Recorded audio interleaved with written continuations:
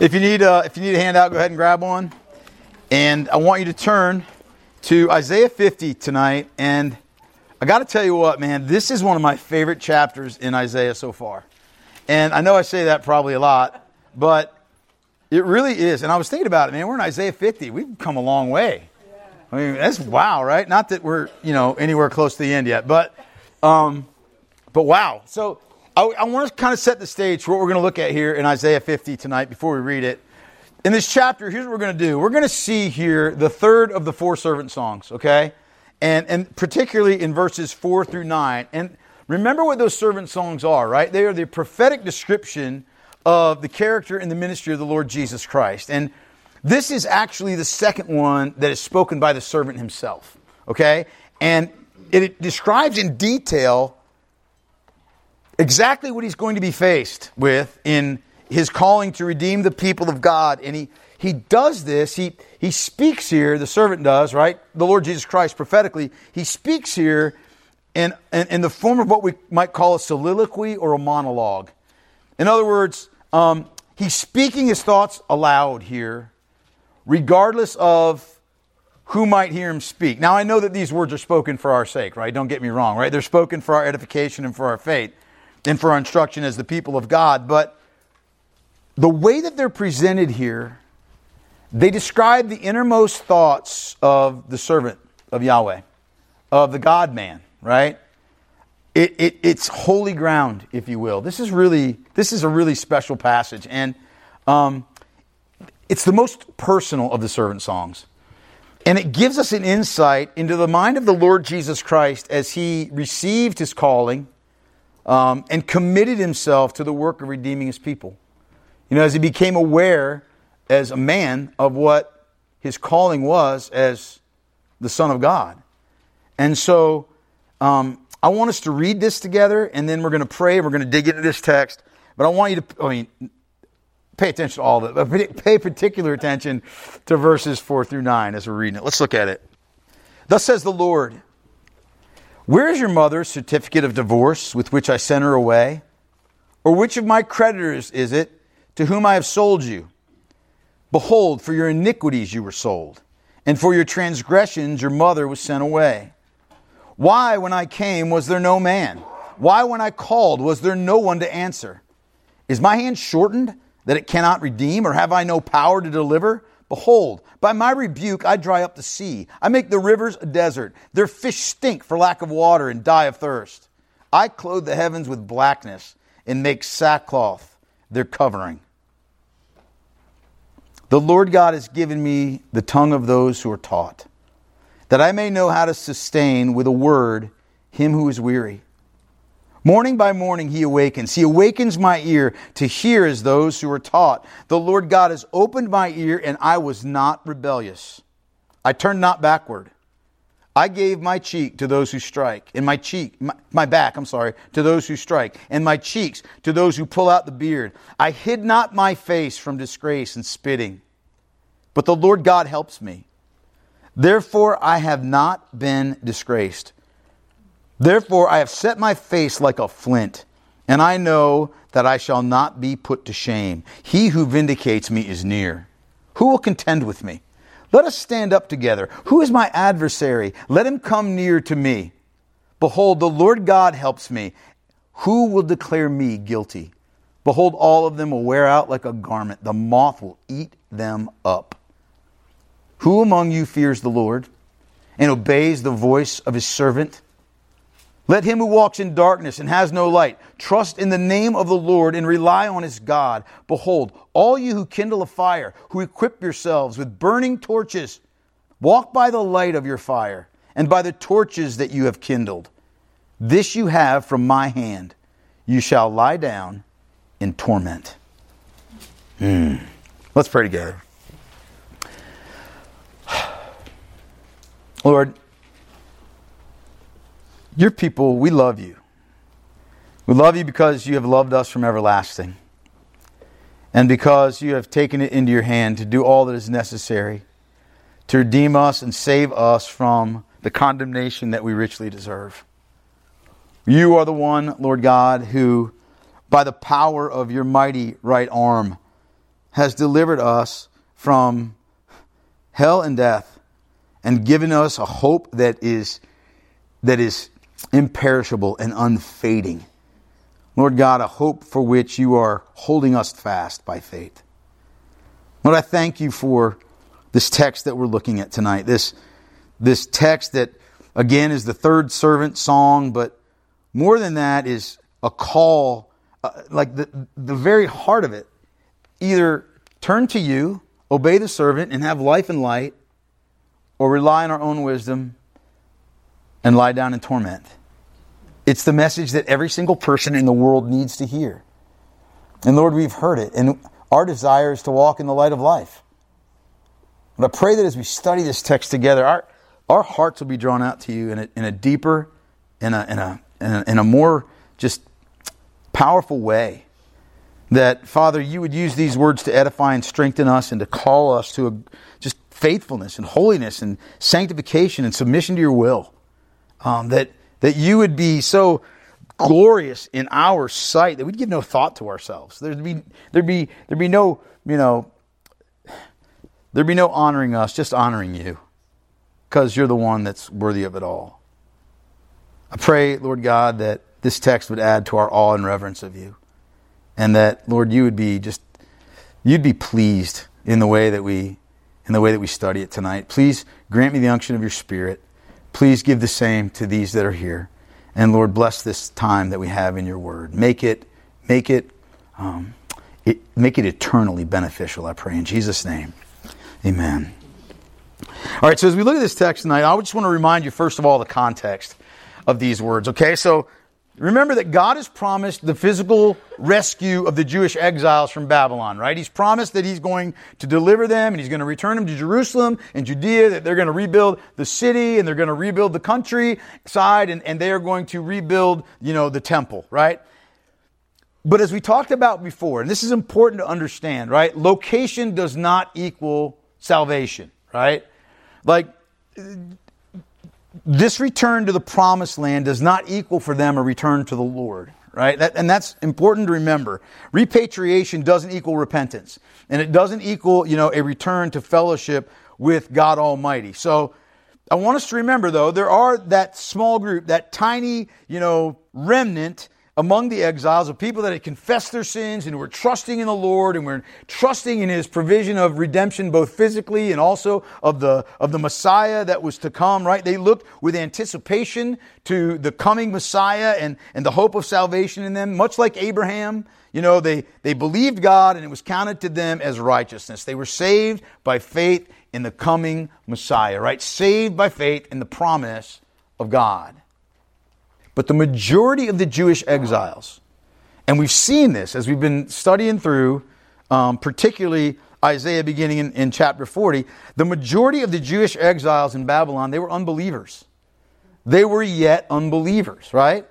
They refused to see the grace and the wisdom in everything that God was doing, and so they complained against Him, right? First, they complained against His use of a pagan king, Cyrus, to deliver them from Babylonian captivity because that was beneath them, right? They deserved a better deliverer, right? And then, secondly, of greater significance, was that they just doubted the wisdom and the purpose of God. They doubted what He said because it just didn't fit their own idea of things. And then even more egregiously, was their belief that God had forsaken them unjustly and that He had forgotten them, right? Even though He had made the promise, to preserve a people for Himself. And so they thought that God's discipline in sending them into captivity was too extreme. That their hardship and their trial was excessive. In other words, I want you to see what they're doing. They were positioning themselves for victimhood so that they could accuse God that He didn't handle them correctly, that they expected Him to overlook their sins simply because they were His people. Right? You see the danger in that? Yeah. They were making their own repentance impossible because they were refusing to see the enormity of their sin. Like their sin was legendary, wasn't it? Their idolatry and the way that they treated God's word with disdain, and the fact that they had repeatedly not only refused to hear the prophets, but sought their death, the ones that God had sent to them. Their continued disobedience in the light of God's repeated calls, for repentance. And so for that reason, what we have here at the beginning of chapter 50 is the Lord cutting through all of their protests, right? And addressing these unbelieving exiles with a firm and a necessary rebuke that they needed to hear, right? Look at it again with me. Just start with verse 1. Look what Isaiah says again. He says, "Thus says the Lord." Actually, it's God speaking, right? Through Isaiah. "Where's your mother's certificate of divorce with which I sent her away? Or which of my creditors is it to whom I've sold you? Behold, for your iniquities you were sold, and for your transgressions your mother was sent away." Here's what the Lord is doing. He's saying basically this. Hey, who's at fault here? Who's the one that's at fault here? Who's to blame for y'all's current condition? Is it God?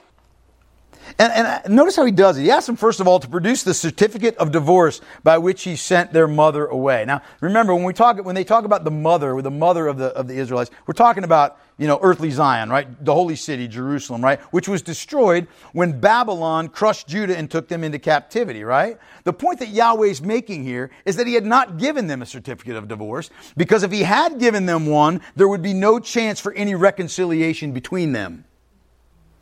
Now, he wrote a certificate of divorce, Jeremiah says, for northern Israel. But he hadn't done it here.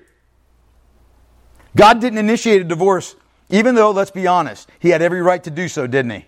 Yes. Didn't he? Yeah. He'd been patient. He'd been long-suffering toward them. He wasn't the reason for their current condition. Then he switches the metaphor a little bit, right? And he shifts to the relationship between a creditor and a debtor. Now, here's how it worked in the Old Testament, right? If you were a creditor, and your debtor couldn't pay his bills, you had the right to seize from him anything and everything that you wanted, equal to that debt. You could take the servants, you could take their lands, you could even take children. And God is saying here, I have no creditors. I owe no one anything, right? Deuteronomy 10:14. "Behold, to the Lord your God belong heaven and the heaven of heavens, the earth with all that is in it." God owes no debt to anyone ever, right? The problem of the unbelieving exiles wasn't that, God sold them to cover a debt. The problem's not with God. No, the real issue is this.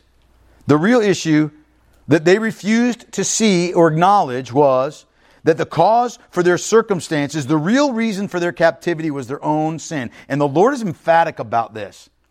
Notice this word, behold, right? Behold's that, whenever you read that word, that means you better stop for a second and you better take note of what's being said here. It's the same idea when Jesus says, "Verily, verily," or "Truly, truly, I say to you." Not that not every word is essential to hear, but this one, you better perk up your ears and listen. He says, "Behold, for your iniquities you were sold, and for your transgression your mother was sent away." All the excuses, right? All the rationalizations, all self-justification and complaint are done away with instantaneously. It was their iniquities. It was their transgressions that landed them in this situation. So behold, in other words, open up your eyes and unstop your deafened ears and quit making excuses and face the truth. Your sin put you here. Nothing else. Your sin put you here. So quit with all your objections, with all your quibbling over the details, and repent. God gives them no place for self-pitying despondency. Do you see that? For licking their wounds. That's the heart of this rebuke. In fact, he goes even further. He's he ups the ante, right? In verse 2, he says, "Why when I came was there no man? Why when I called was there no one to answer?" When they were in the midst of their sins, right? When they were in the throes of their idolatry, the Lord didn't ignore their situation. He sent them prophets. He sent them men to speak His words, to call them back from their transgressions, to confront their faithlessness. The problem was none of them would listen. And the wording is very emphatic in the Hebrew here. I want to point this out. In Hebrew, it's very emphatic. The idea is not a single individual. No one at all. None of you would listen. And again, he's speaking to the unbelieving exiles. All they had to do was listen and respond. All they had to do was repent and return to the Lord and take His words to heart. God, who was the offended party. I really want to point that out. God, who is the offended party, labored to call them back, and they refused to be entreated. The offended party is the one reaching out for reconciliation here. And they won't be entreated. They're unappeasable. And yet the Lord goes on to ask, is my hand shortened that it cannot redeem? Or have I no power to deliver? This is really cool. The shortened hand in Hebrew, it's not the same thing as the arm. The shortened hand in Hebrew is a financial reference. It's a financial sort of statement. It refers to having a lack of resources to accomplish the intended result. A lack of resources to buy what you want to buy, right? Y'all are familiar with that if you have kids and they have an allowance. And you go to the store and they buy something that they know they can't cover. And you get to checking out, right? And they're standing there with this thing that's already been scanned and they're looking at you like, right? God's not short of cash is the idea here. He's not short of the resources to pay the price required to redeem them from their sin. He doesn't lack the payment that's required to buy them back and satisfy the debt of their sins. He can do it. He can make the payment through the divine servant, the Lord Jesus Christ. And praise God that we know that's true, right? Yes. Remember what Paul says to the Colossians, right? Colossians 2, starting in verse 13. And you who were dead in your trespasses and the uncircumcision of your flesh, God made alive together with Him, having forgiven us all our trespasses by canceling the record of debt that stood against us with its legal demands. This He set aside, nailing it to the cross. Amen. Right? Moreover, then he asks if they really believe. Do you really believe that I do not have the power to deliver you? Do they really believe that He doesn't have the power to deliver them from their sin and their rebellion, their true captor? Not, Babylon? And that question He answers definitively, God does, by a statement of His demonstrated power over His whole creation. It's got shades of the Exodus in it, doesn't it? Look what He says, starting at the end of verse 2. Behold, by my rebuke I dry up the sea. I make the rivers a desert. Their fish stink for lack of water and die of thirst. That's kind of a graphic picture, isn't it? Their fish stink. I clothe the heavens with blackness and make sackcloth their covering. In other words, here's the deal. Their situation's got nothing to do with victimhood. And it's got nothing to do with a lack of resources or power in the Lord. And it's got everything to do with their hardness of heart. It's got everything to do with their stiffness of neck and their unwillingness to repent and hear and believe the word of God. Their self-pitying refusal to admit that you know what? They refuse to receive the word of God and to believe both His threats and His promises. And that had put them in this position. The interesting thing is that God will, in fact, rescue even the unbelieving exiles from physical captivity, right? They would get to return to the promised land. They would get to participate in the rebuilding of the temple. They would get to go and go back to their old lives in the land of promise, right? Whether they believed in God's power or not. But they would remain spiritually condemned if they continued in their unbelief. And that was nobody's fault but their own. God said He would provide. In the church age, we see He has provided the way of true and spiritual redemption through His servant, through the Messiah, through the Lord Jesus Christ. And it's now then that this chapter shifts from that rebuke, right? Necessary rebuke, to this soliloquy by the servant.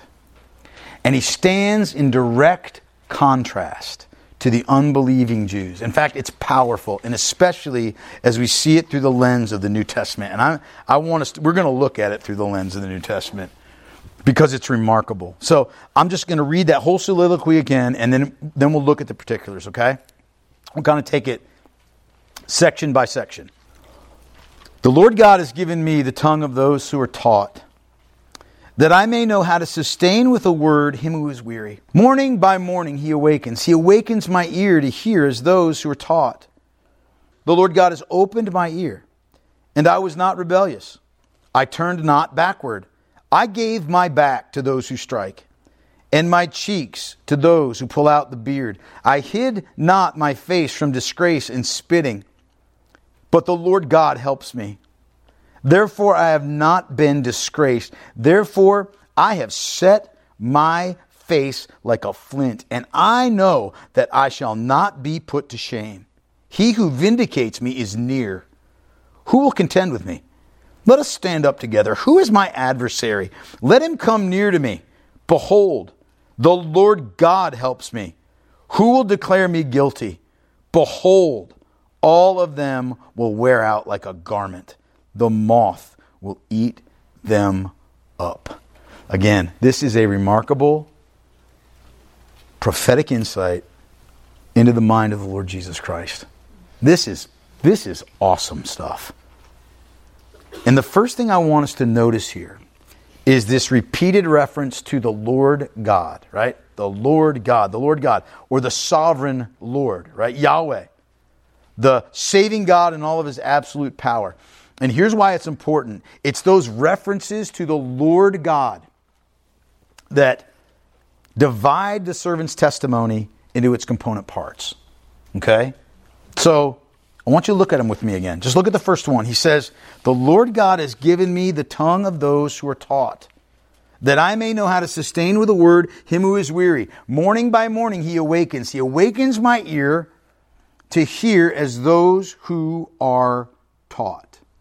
This is really important, significant. The servant here represents or presents himself as one who is taught by the Lord God, right?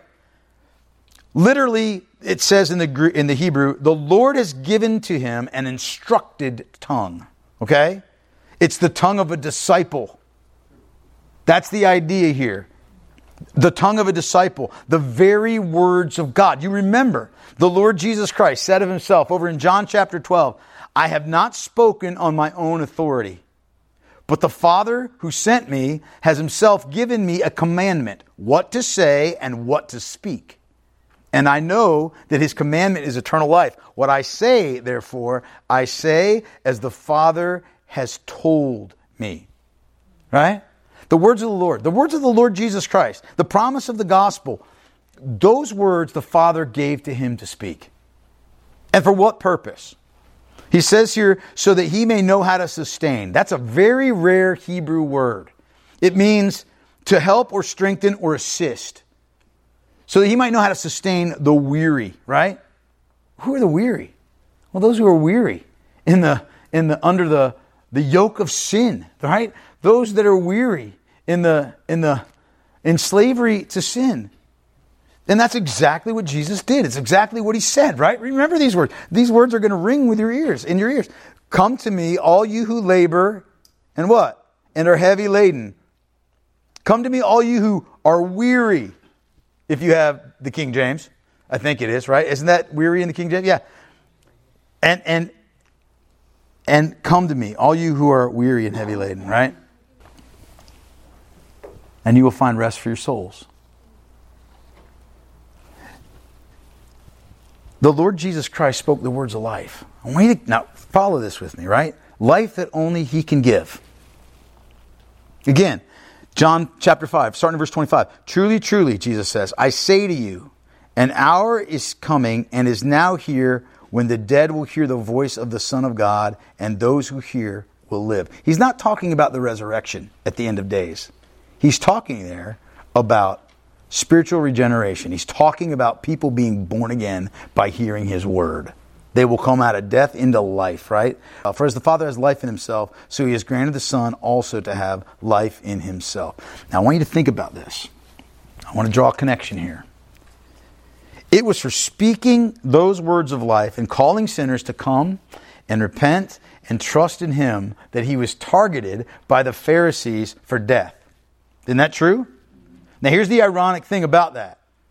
The Pharisees were a sect that was founded among the repatriated Jews after their return from captivity, who believed that they could themselves earn their own salvation and the favor of God through strict adherence to the letter of the law as they defined it. Jesus said of them, "You search the Scriptures because you think that in them you have eternal life, and it is they that bear witness about me. Yet you refuse to come to me that you may have life." How interesting. The unbelieving exiles refused to believe in the promise. The Pharisees refused to believe in the promise enfleshed. Like their fathers, so are the sons. The servant describes how it was in this morning by morning discipleship. I love this. Morning by morning he awakens me. It was in this morning by morning discipleship that he learned the Lord's will, that the Lord opened up his ears to hear and to understand what would be required of him in order to redeem his people. And the servant's response was altogether different from the unbelieving exiles. It was in this day-by-day communion, in the Word of God, by the power of the Holy Spirit, that the God-man, the incarnate Christ, came to understand his mission in the incarnation. As God, he knew it from all creation. As man, he learned it from the Scriptures and from communion with the Lord. And that's why Luke says, Jesus increased in wisdom and in stature and in favor with God and man. That is one of the greatest mysteries, I think, of the incarnation. And we'll never fully understand it. And then the servant testifies, look, second one, the Lord God has opened my ear and I was not rebellious. Right? The second stanza, I turned not backward. I gave my back to those who strike and my cheeks to those who pull out the beard. I hid not my face from disgrace and spitting. In stark contrast, think about this, to the Jewish exiles that were simply called to repent and believe. That's it. Just repent and believe.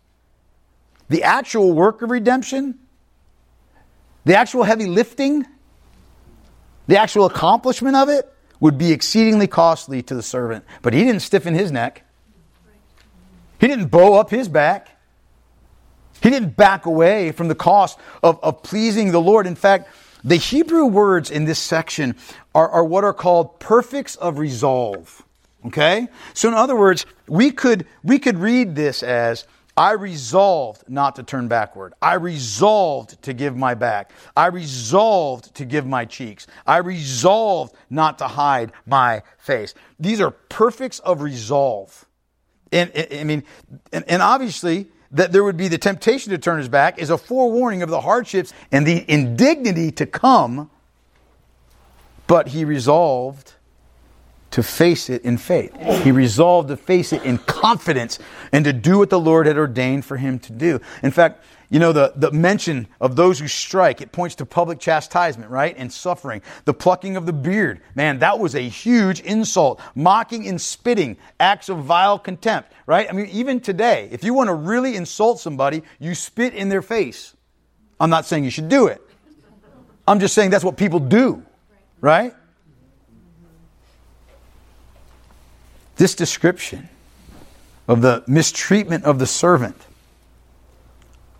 it finds its full fulfillment only in the mockery and the shame that Christ endured prior to and during his death on the cross, right? But he's not going to be deterred because his trust is in the Lord God. He says, third stanza, but the Lord God helps me. Therefore, I have not been disgraced. Therefore, I have set my face like a flint, and I know that I shall not be put to shame. He who vindicates me is near. Right? That idea here of the Lord God helps me. It means this. It means that the servant is sure of the Lord's sustaining grace. He's sure of his faithful power in support. His confidence is not in his own power to endure, but in the Lord who helps him and who will vindicate him in the end. And everything that he suffers for the sake of redemption, it will not be for naught. He knows. He knows it won't be because he's got a word from the Lord. He's got a word from the Lord and that's all he needs. He trusts His word implicitly. And the Lord God will fulfill everything that He promises. Now, we will see this more fully expanded, obviously, in the final servant song, right? That culminates in Isaiah 53. But here the stage is set for the description of the servant's suffering sacrifice that brings forgiveness and salvation to unworthy sinners like you and me. He will suffer horrifically, but He will be vindicated. And we know that He was, right? You remember Peter's words on the day of Pentecost. Men of Israel, hear these words. Jesus of Nazareth, a man attested to you by God with mighty works and wonders and signs that God did through Him in your midst, as you yourselves know, this Jesus, delivered up according to the definite plan and foreknowledge of God, you crucified and killed by the hands of lawless men. God raised Him up, loosing the pangs of death, because it was not possible for Him to be held by it. And it's for that reason, confidence in the Lord's help and vindication, that the Lord Jesus Christ set His face like a flint to go to Jerusalem and to do what the Father commanded of Him, knowing that the suffering and the death that awaited Him there would not be the final word. Luke testifies that, when the days drew near for Him to be taken up, He set His face to go to Jerusalem. He set His face. I love that expression. I love that picture of the Lord Jesus Christ. It's a description of an expression of divine grit and fortitude, of a fixed, immovable, unshaking, unwavering resolve. How different is Christ from us? He was determined to go to Jerusalem, to suffer under the hands of sinful men, to pay the penalty of our sins by dying under the wrath of God the Father in our place. He was determined to give Himself as a sacrifice for the holiness of God, to the holiness of God. The just for the unjust, the perfect for the ruined, the holy for the wicked and the defiled by sin, so that we could be forgiven and He could bring us to God. He was determined to take the death of the cross in the confidence of His vindication in the resurrection, that God would not allow His Holy One to see corruption in the grave, and that He would raise Him from the dead and seat Him at His right hand and crown Him with glory as the only Savior of sinners. He was determined to obey the Father. Thank God He was. And we see His confidence as the true servant of God in the last stanza. Look where He cries out. He says, "Who will contend with me? Let us stand up together. Who is my adversary? Let him come near to me. Behold, the Lord helps me. Who will declare me guilty? Behold, all of them will wear out like a garment. The moth will eat them up. Come, let's contend together. Come, point out my sin. Come, show me. Show me." Then there's no one to be found. In fact, they're going to wither away as nothing. Remember the tactic of the Pharisees. Remember what it was whenever Jesus would speak the truth, which they despised, or when He would do some miracle that they couldn't refute. Do you remember how they would respond? It was always to do something like this, to call Him an illegitimate son of Mary, or to speak in broad brush accusations, right? Calling Him a drunkard and a sinner, calling him demon-possessed, that He did miracles through Satan's power, accusing Him of blasphemy, all to try to justify their sin and their iniquity, right? And here's the servant pictured, as calling them, okay, put facts to your accusations. Put facts to your accusations. And they could never do it. And that, in fact, took place in the life of in the ministry of the Lord Jesus Christ, didn't it? On one of the very days that the Pharisees accused Jesus of being born of sexual immorality and then said, "God is our Father," right? John records these words. Jesus said to them, this is John chapter 8, starting in verse 42. It's on your handout. John said to them, "If God were your Father, you would love me. For I came from God and I'm here. I came not on my own accord, but He sent me.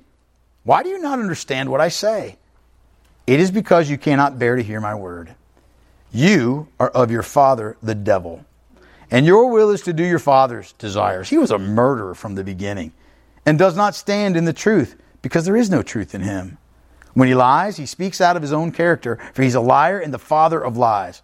But because I tell the truth, you do not believe me. And then he says, which one of you convicts me of sin? If I tell the truth, why do you not believe me? Whoever's of God hears the words of God. The reason you don't hear them is that you're not of God. And the servant song closes. It's remarkable, isn't it? And what's even more remarkable is the servant, our Lord Jesus Christ, right? Who speaks through the scriptures. Man, what a Savior we have. What a glorious and awesome Redeemer is Christ. Like, who compares to him? Who compares to him? The eternal God, the second member of the Trinity, willing, the offended party, willing to suffer to save rebels against him. He stands alone as the true and the faithful servant, doesn't he? Yes. Like, that's it. He's it. And you know what? The Lord God knows the worth of his servant, and he makes it clear in the final two verses. We got a choice, he says. It's either trust or it's torment. Look what he says here. Read these last two verses with me. He says, who among you fears the Lord and obeys the voice of his servant? Let him who walks in darkness and has no light trust in the name of the Lord and rely on his God. Behold, all you who kindle a fire, who equip yourselves with burning torches, walk by the light of your fire and by the torches that you have kindled. This you have from my hand. You shall lie down in torment. That's very plain speak. It's just plain speech there, isn't it? Now I want you to see, don't miss the connection here. Don't miss the connection that God is making here. To fear the Lord, right? That is to honor him or to worship him or to find salvation in him or to give him the reverence that he's due. It is to obey the voice of the servant. Do you see that? Who among you fears the Lord and obeys the voice of the servant? They're one and the same thing. And that's by God's design. The way to honor the Lord is to obey his servant. And again, we go back to the Gospel of John. It's remarkable how a lot of this is fulfilled in the Gospel of John, isn't it? We go back to the Gospel of John and we see this played out clearly in the life of the Lord Jesus Christ, right? John writes that the Lord Jesus said, for the Father judges no one, but has given all judgment to the Son. Why? That all may honor the Son, just as they honor the Father. Then he says, whoever does not honor the Son does not honor the Father who sent him. Truly, truly, I say to you, whoever hears my word and believes him who sent me has eternal life, and he does not come into judgment, but he has passed from death to life. Man, the call is direct and clear. You are in darkness and have no light. Look, trust in the name of the Lord. Trust in his servant. Obey his servant, and you'll have the light of life. Because it's found in him alone. I'm the light of the world. Whoever follows me will not walk in darkness, but will have what? The light of life. The Apostle John, right? Later on says in his first letter, this is the message we've heard from him and proclaim to you, that God is light, and in him is no darkness at all. If we say we have fellowship with him while we walk in darkness, we lie, do not practice the truth. But if we walk in the light, as he is in the light, we have fellowship with one another, and the blood of Jesus, his Son, cleanses us from all sin. Look, you can have either light and life, or you can have torment. Those are the choices. God's not hiding it. And those who reject the wisdom and the way of God, those who light their own torches, they're doomed to torment. That's interesting here, that when the Lord says, behold, all you who kindle a fire, who equip yourselves with burning torches, it can mean one of two things. But they both lead to the same result. Okay? It can describe a violent response to the truth of God. The whole get the pitchforks and light the fire, like the whole Shrek thing, It can be that. Or the attempt to walk and live by our own light and by our own wisdom. But they both lead to the same direction. Try to walk in rebellion according to your own light, the light of your fire, and by the torches that you've kindled. There's only one result. And we've got it by the solemn promise of God. This you have from my hand. picture there is of a king giving a decree. This you have from my hand. You shall lie down in torment. The interesting thing here is this torment. Torment is found only here in the Old Testament, this word. It's the only place it's found. And it means a place of pain, or of grief, or of sorrow, a place of displeasure under the curse of God. Now the interesting thing is that this word can speak to either temporal torment or eternal torment, or both. And based upon the context here, I would say it's the latter, that it's both. And it's a guarantee from the hand of the Lord. Fearing the Lord, obeying the voice of the servant leads to everlasting joy. Kindling your own torch to lying down in eternal torment. Those are the choices before every human being, and God's question resonates with us. Who among you fears the Lord and obeys the voice of his servant? Let us, beloved, be able to say in sincerity and truth, we do. We do. We want none other. We do. Thoughts, comments, insights, brilliance. Yeah. So I thought the section there in verse 8, Yeah. it really kind of resonated with a similar tone of what Paul said in Romans 8:33, where he said, who will who will bring a charge against God's elect, right? Who? Yeah. And to me, it's being. It's God who justifies. Who shall condemn? Mm-hmm. Being clothed in Christ is what allows us to then make that claim. Because in reality, right, we have charges against. Oh yeah, it's only in Christ. Yeah, absolutely. Only in Christ that we can make those statements. Absolutely true. Yeah. Anybody else? Somebody else? Anybody? Anybody? All right, let's pray. Father in heaven, just thank you. Thank you for this glorious picture and song of your perfect servant, our Lord and Savior Jesus Christ.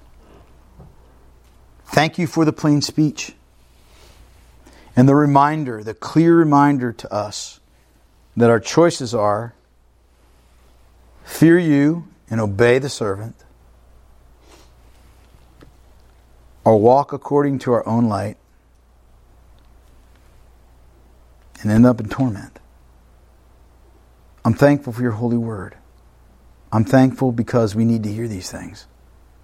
I'm grateful, Lord God, for the eternal relevancy of your word. That, it's just remarkable when we consider that. It's awesome. Thank you for the words of the prophet that ring true throughout eternity. We love you. We're grateful to you for this time.